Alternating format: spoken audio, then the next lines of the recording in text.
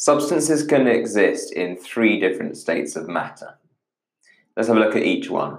So one state of matter is solid, and in solids, particles are very close together and they vibrate in a fixed position. Solids have a fixed shape and volume, and when they're heated, the particles vibrate with greater amplitude.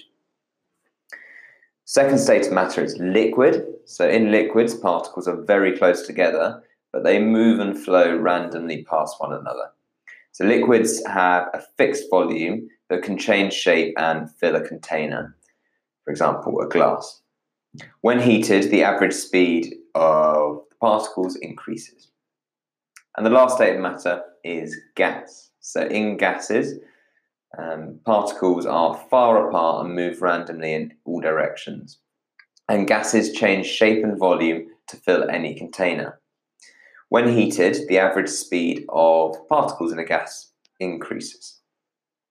So let's recap that a little bit. Which of the following describes gases? So gases can change shape and volume because they've got spaces between their particles.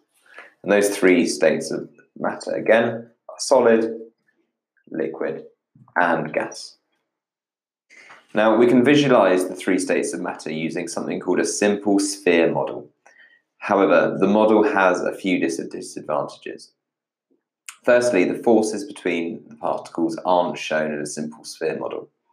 It's impossible to know how strong these are and also how much energy is needed to overcome them. Another limitation is that it portrays particles as spheres when actually in reality they're not spheres at all. And particle collisions aren't as simple as the model might suggest. Lastly, another limitation of the simple sphere model is that it portrays particles as solid when in reality they're not. Particles don't bounce off each other, and they're not like snooker balls like they look like in the simple sphere model. So that's a limitation. When you see the simple sphere model, basically it looks like each particle is a ball, and they are arranged in a certain way depending on if they're solid, liquid, or gas. So let's have a think about that. Some of the limitations of a simple sphere model, if you remember, it shows particles as solid, it shows particles as spherical, and the forces between particles are not shown.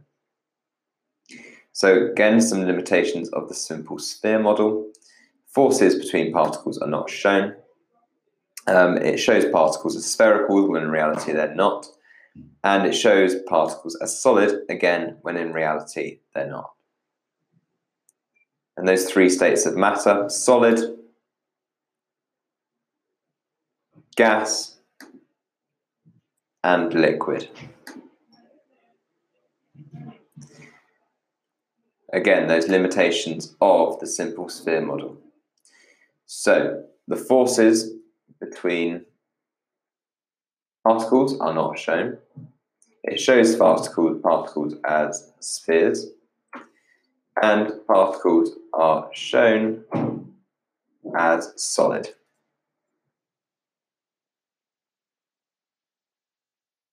Now remember the properties of solids. They're fixed shape and volume. The particles are very close together, and the particles vibrate about a fixed position.